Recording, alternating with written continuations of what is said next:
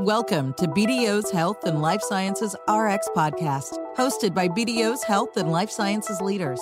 Learn more about the trends disrupting health and life sciences and how companies can survive in an ever-changing landscape.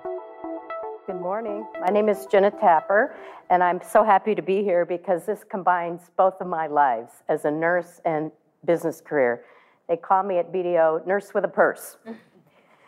So we're really excited to be here. I need to introduce two of my colleagues. Dr. Karen Medar is going to co-moderate with me. Karen leads our clinical redesign team at BDO. And Dr. David Friend, who is our Chief Transformation Officer. Both are MD, MBAs who got their MBA at Wharton. So this is a Penn panel. The last one was Columbia. And we have the Dean here of Penn Nursing, the #1 nursing school in the world, if you check the rankings. So very excited to be here because as you can see in the prior presentation, care coordination is the whole future and what's going to transform healthcare. And we think nurses are uniquely qualified to take the leadership role on that. So with the first question, I'd like each of the panelists to share some examples of where nurses were helpful in innovating an organization and how your specific organization, Penn Nursing as the academic center, Becton Dickinson as one of the largest pharmaceutical companies, medical device companies in the country, and American Nurses Association are doing to support nurses as innovators. And we'll start with Dean Tony, as she's affectionately known. Sure, thank you, and thank you to BDO for organizing this and for giving us a platform to talk about nursing as innovation and innovation. I think when many people think about nurses, they think about the caregiver role, but they don't think very much about us as innovators, when in fact we are the masters of innovators. We are problem solvers, solution builders. We work in interdisciplinary settings, and we've had significant impact on health and healthcare, both at the individual, family, community, and also at the policy level. I can talk a little bit about Penn Nursing and what our strengths are in the innovation area. And that builds primarily from our research. We are the #1 nursing school in the world, and we do have the most NIH funding of any school of nursing. Importantly, our research is impactful, and I can give you examples in 2 areas, maybe 3 areas. Like all nurses, we innovate both in terms of products and also in terms of processes to improve health and health care. We have a considerable portfolio and expertise in the area of care coordination, just to continue with the theme here. One of our investigators, Mary Naylor, has been responsible for the transitional care model, which is now implemented in many hospitals across the U.S. in many forms.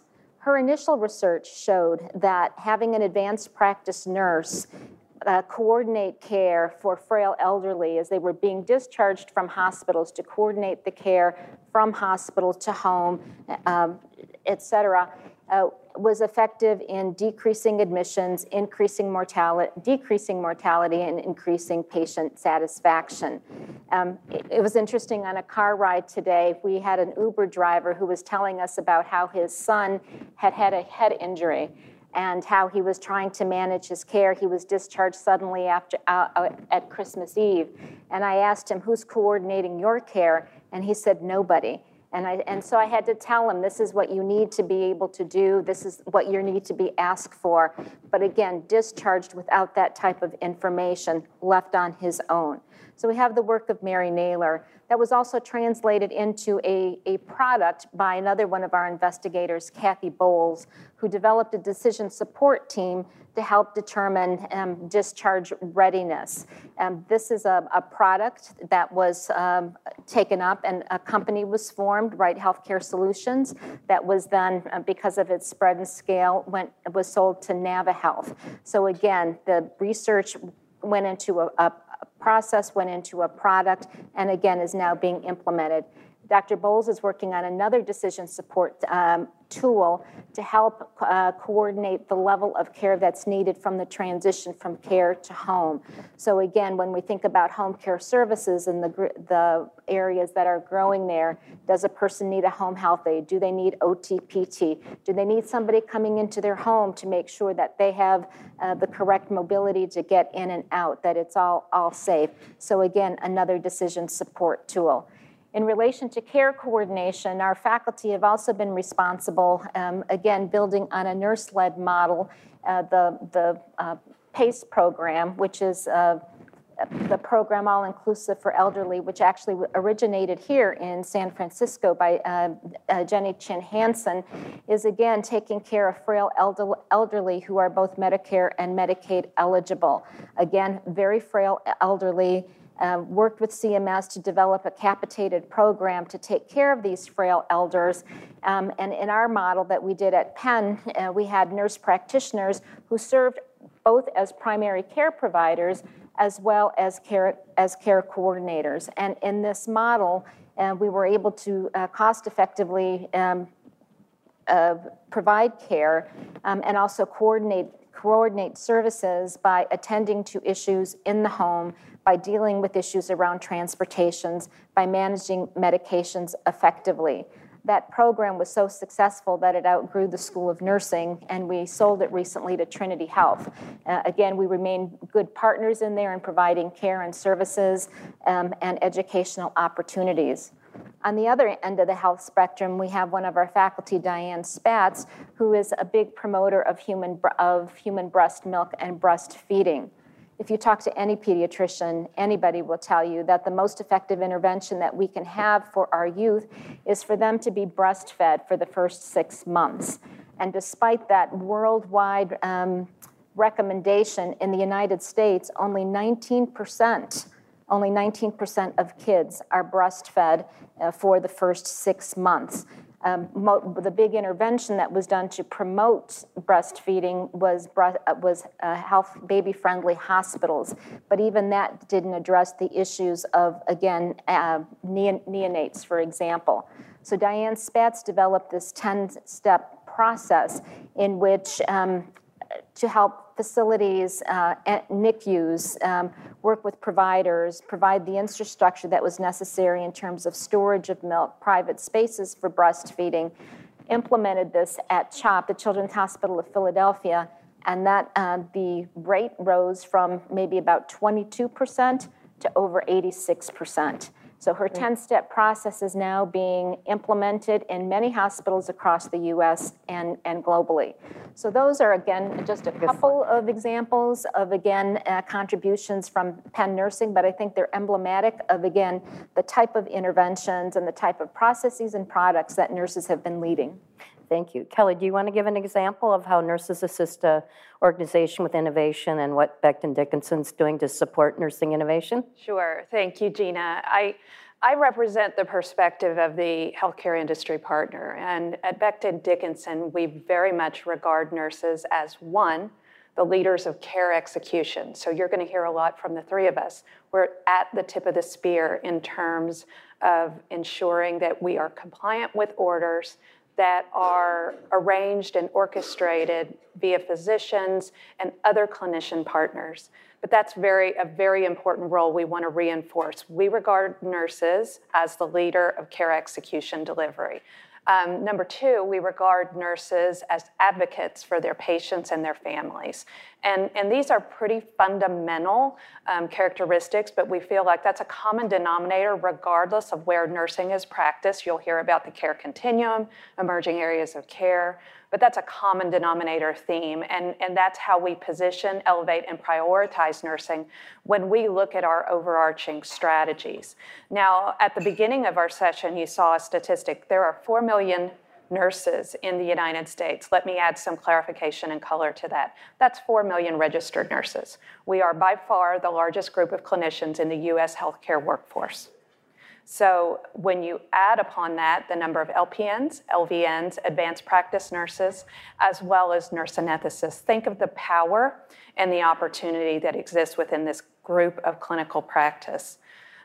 You'll hear much more today, and we're excited to share this with you. But in terms of some ways that we are prioritizing innovation and really putting our money where our mouth is, we have a partnership with the ANA where we have an innovation award for nurses, both individuals and nurse-led teams. And we are excited about that collaboration. We'll be announcing the winners of that later on this spring, so stay tuned for that. But we very much regard nurses as leaders in healthcare execution, and in taking that approach, we position our nurses and our nurse partners, our nurse thought leaders, in terms of what can we do to prioritize how you are empowered as leaders, how you are positioned to educate, how we can partner with you as well as other entities within the healthcare environment to deliver success to nursing practice and also our patients. I think that's an excellent point for this audience, which is the investor community, startups, entrepreneurs, the leadership role that nurses play in innovation, and how important it is to collaborate and bring nurses into your companies and also invest in companies that are nurse-led. They come up with solutions, as we've talked about. So Karen's going to allow some time at the end so that we can interact with the community and hear your experiences working with nurses and where you see opportunity to collaborate to make money and be successful, because everybody wins. Did you want to add anything, Bonnie, from the American Nurses? Absolutely. So thank you. From the American Nurses Association perspective, there are 4 million registered nurses, so that's our sweet spot. We really work kind of in two different directions. One of them is that we work very hard to educate nurses about the fact that they are innovators. So it's interesting to us is that as we go around the country and talk about innovation, nurses tend not to see themselves in that light, even though they are natural innovators. It's not uncommon when I speak to ask the room full of nurses, do you see yourself as an innovator? A couple hands go up. If I ask them, have you done a workaround to provide patient care? More hands go up. Have you MacGyvered anything to take care of your patient? By the end of that, all of the hands are up. So they just don't see themselves using that definition of innovator as what they do, yet they do it all the time. So we're working with partners like BD to recognize the work that nurses are doing. We also do spend a lot of time on education. Some of that's around fun events like nurse pitch kind of events, hackathons, innovation labs, bringing them into that space and helping them cultivate those skills. The other part of what we do is really working with kind of corporate partners, industry partners, entities to help them understand the importance of having a nurse in the conversations way back at the design and development stage. It's not uncommon to actually have industry partners say, hey, would you look at this gizmo, gadget, or device? And I'll sit down quite often, they'll put it in front of me and start asking questions, and it turns out that they really didn't have nurses involved. Physicians, probably, because the likelihood is that the go-to is physicians. Even though there are 4 times as many nurses as physicians, they tend to go to physicians. Physicians don't understand the workflows that are associated with patient care from front door to exit. So by not having nurses in those conversations, it's absolutely an opportunity lost. So I would continually encourage partners to bring nurses into those conversations much earlier in the process. I think that's excellent, because this audience is very familiar with the triple aim, where you provide the care at the right time, right place, right cost, and nurses touch the patient at every point in the continuum, and they have education, do health screening, health promotion, patient teaching, care management, case management, especially of chronic diseases, which we talked about in the earlier panel. So why do you think now is the increased focus on nursing? What do you think are some of the forces driving that? It's now the time for nursing. It's the perfect time. Why not? Nurses are very bright. There are 4 million of us. We're out there. We're in all kinds of industries. So what happens is people tend to focus on nurses in hospitals. That's not where nurses exist anymore. They're there, and we're in a variety of other places. So we have a tremendous amount to offer to provide input, feedback, thought leadership around not only the development of processes, systems, devices, but also we can really help mitigate some of the problems that occur when we're not included in that up front, if you will. We can anticipate a lot of issues in terms of patient care, family dynamics. We talked, certainly the presentation before this, around aging in place. I think there are a lot of important ways that nurses can even help in that setting, and in fact, the more we can engage them, the better we're going to be in the long run there as well. Thank you. Any other? I think the issue is not so much why nurses, but why the issue of innovation. I think healthcare is probably one of the last big industries to think about innovation in a different way. as we change the payer system to value-based care as opposed to fee-for-service, that really is the impetus for what we're able to do, or what we have to do. I think the other component is that, at least for us as educators, we have a different type of student coming in, not just in nursing, but all over. They don't know the word "I can't do this," or they don't see the barriers that perhaps we might see.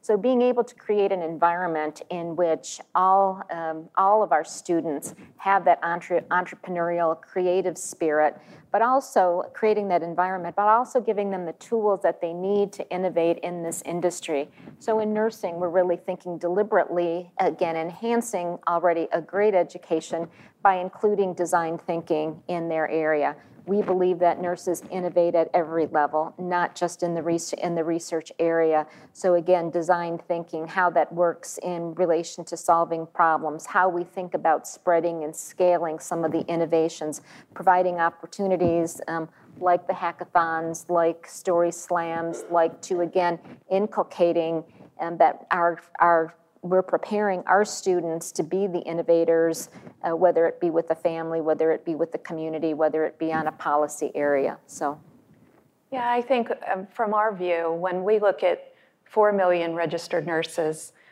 as users, as stakeholders, as influencers in purchasing decisions across major health systems, that in and of itself is a formidable number. But right now, about 60% of those registered nurses are anticipated to stay in inpatient acute care practice settings for the next 3 to 5 years. Now, when we look at the volume of those nurses against the 4 million, against how we market to our customers, how we develop products, like Bonnie mentioned, we want them involved early and often, that is a very important and empowered group of consumers. But if you also take a look at another component, which is what is innovation? How do we disrupt healthcare? It's not just the traditional product development process. It's how we commercialize, how we implement, particularly if it involves process change or technology, but also how we educate. Because if we're setting processes and tools and technology into practice and they're disparate systems or they're not properly integrated or the nurses just don't like them, let's just say, which can happen from time to time, you're setting yourself up for failure, which is why we've expanded what does innovation truly mean and where should we put our focus. And we want to include nurses in that early and often because it sets us both up for success and therefore patient outcomes up for success as well. Karen, do you want to give some findings of the survey that we did with Penn Nursing and then? So BDO collaborated over the past year with Penn Nursing to survey leaders in both clinical roles and in more business-focused roles. We categorized the clinical leaders as those who were C-level executives over hospitals, health systems, physician groups, SNFs, et cetera, and the business innovators as those who were C-level executives over other entities within the healthcare industry, such as biotech, pharma, life sciences, and medical device companies. And we ask a number of questions today. We're just going to give you some highlights on 2 areas with more to come subsequently. So the first question that was asked is, what are the key forces in nursing that are driving healthcare today? And what you can see are the top rankings for each of the leader categories. And then in the middle, the 4 that were selected by both leaders. At the top was chronic care management, which Tony talked about at length as being so important. And then also mental health, innovation, and population health. And interestingly, the business innovators did put innovation right at the top, and the clinical leaders put it as their 4th choice. But clearly showing that innovation is important in driving the healthcare industry going forward, with nurses leading that quite a bit. And then the next question was about the most important skills for nurses to have as we're going into the next phase of care. As was also mentioned, we're moving from more fee-for-service care to value-based care. So there's opportunity, I think, in that environment for more innovative type thinking. And right at the top of this list was design thinking. And interestingly, and I think we'll elaborate more on this subsequently, at the University of Pennsylvania Nursing School, one of the innovative course curriculums that was recently developed was a design thinking course. And so Penn is really leading the way, consistent with what our clinical and business leaders are talking about.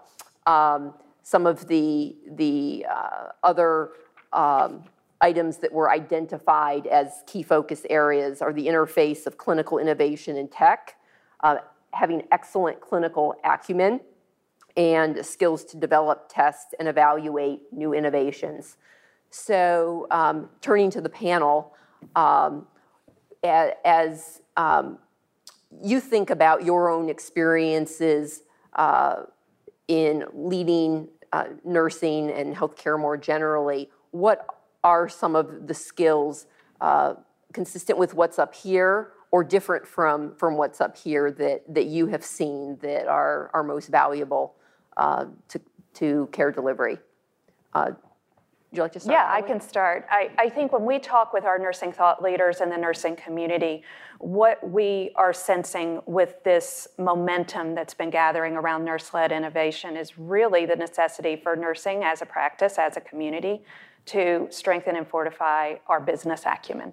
And I think that basically involves moving from a qualitative, descriptive, subjective way of articulating the prioritization needs, the value delivered, the opportunities to be recognized towards the bottom line, as well as the metrics and the benchmarks and the dashboards that our other non-clinical executives are subject to. We sit in a very powerful position when we balance the clinical acumen that you mentioned with that quantitative view on benefits. And we're seeing this not only amongst requests that we get from our nursing community in terms of help us articulate the value of replacing our IV systems, for example, with capabilities that allow for interoperability that enhances safety. I think another thing is how nursing is partnering outside of traditional models, and I think you see it up here. If we want to achieve things and get things done, we need to stop focusing and functioning in silos. So the nursing community is reaching out to healthcare partners and industry, to educational entities, to patient advocacy organizations, to the benefit of their patients, because that's how we're going to deliver the value and the disruption that's meaningful to patient outcomes in the safest and the quickest way possible. And I would agree with that. I would also add really considering boundary spanning. And for us, that really means looking outside of nursing or healthcare per se, across other industries to figure out what we can import and bring in.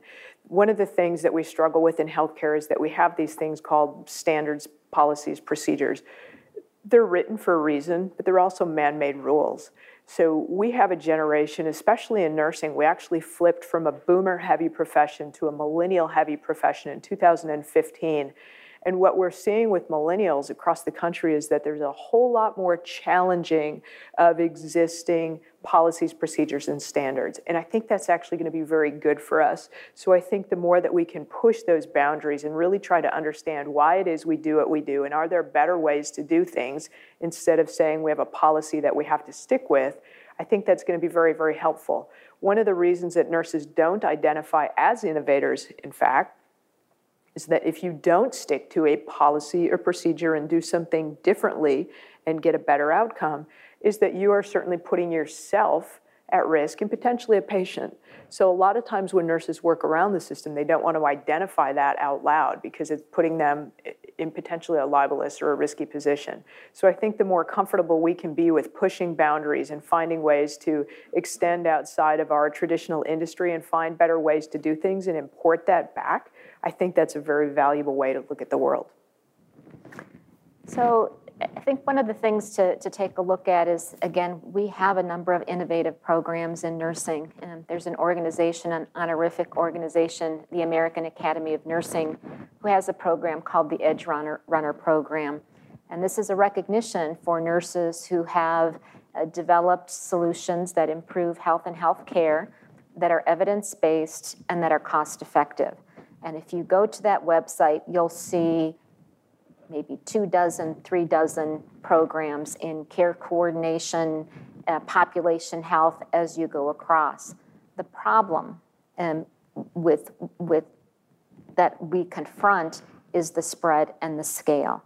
Some of it is related to the business acumen and not thinking about that up front. So at Penn, we're trying to, with our researchers, trying to have those conversations with end users and developers and business companies sooner rather than later.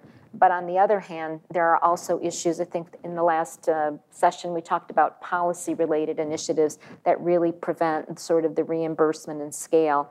One of the items, it's not listed here, but I had a sneak preview of the results, that is a factor in moving some of these nurse-led models is scope of practice. Scope of practice for advanced practice nurses, as well as scope of practice for RNs. As an RN, for example, I will tell you, this was a personal experience. My mother died. She died at home. And we had a hospice nurse that came out on a Friday night. She was not able to declare my mother dead and sign the death certificate. She had to get the coroner or somebody else in the system who would never see my mother to say it was okay to sign the death certificate. So 6 hours Friday night before the funeral home could take her. That's a limitation of scope of practice that makes no sense. So again, those are policy-related issues that our community, ANA, others are, and many in the consumer-related area are working hard. CVS has been a great champion of looking at expanded scope of practice. But there are policy barriers that prevent some of, I think, the best cost-effective solutions in terms of moving forward. So that's what we need to be able to work on as both a business community as well as a professional community. Tony, you've led off describing some of the barriers. What are some other barriers, maybe starting with Bonnie, that particularly as you lead an organization with 4 million nurses, how do you instill a spirit of innovation and opportunity with them? Yeah, so for us, I think sometimes these are not always the easy things to talk about, and they're sometimes a little bit delicate, right? But let's be honest, there are nurses and there are physicians. So we certainly see ourselves as equal but different roles, right? Yet when you're having conversations with people that are looking to advance technologies or new processes, quite often they want to really zero in on the physician. That's a barrier in that it doesn't give nurses that platform and it doesn't get them involved. So of course, our approach is let's be really assertive about this. Nurses have a whole hell of a lot to offer. So we want to make sure they're engaged in those conversations and they're there. So encouraging that to happen is really important. The other thing too is that nursing is a 90% female-dominated profession. We have 10% male. So we're really looking at ways, and some of this sounds very old school, but we have to continue to empower nurses and get them at the table to have these conversations. So the mere fact that nurses don't see themselves as innovators, they're already behind the curve, right? So we have to get that education out there, help them see themselves that way, and then make sure that they're getting into the conversations that we need to get them at. In the same vein, people like you all, as well as tech companies and others that we work with, have to have the knowledge that says we want to go out and actually reach a nurse and pull them into our conversation, whether it's to help us develop a gizmo, gadget, or device or provide feedback, or whether it's to sit on our board or advisory board. And in fact, there's a really great organization, Nurses on Board Coalition, you can go out as any company, and you actually can go to this website. It's nobc.org. So it's a matchmaking service for nurses and companies where you can get nurses on your board or on your advisory board to provide input. So for us, that's really the biggest barrier, is getting nurses out there to be assertive enough to participate, giving feedback, their intellect and their talent. I think if I were to add to that, I would say quite candidly as a nurse that we can be barriers to our problem by not, and this ties on to what Bonnie was saying, not requiring a seat at the table when policy, process, and product decisions are being made. We might be consulted, but we're not necessarily involved, and part of the onus and the ownership and, quite frankly, the paradigm shift that needs to occur is nurses owning their power. I think another thing is nurses also understanding the way that business segments them, but also business being open to the fact that a nurse does not always apply. What a CNO values and looks for is not going to be the same thing as a service line leader, is not going to be the same thing as the chief nurse informatics officer or her or his organization, as well as frontline nurse and nurse management. So it's really important to understand the different needs, the different drivers in terms of, is this going to make my job easier? Is it going to make it, is it going to introduce a new level of safety within my organization? Is it going to give me the data that I need to drive process change? Which I also think that's another thing I would add to nursing is nurses need to use more data to articulate, justify, and position for their needs as well in terms of areas where we can improve and are gaining meaningful traction. Thank you for joining us for this episode of BDO's Health and Life Sciences RX podcast. If you enjoyed the show, we hope you'll visit iTunes to subscribe, rate, and leave a review. You can also subscribe to BDO's Health and Life Sciences RX blog by visiting bdo.com/blogs/health and life sciences/subscribe.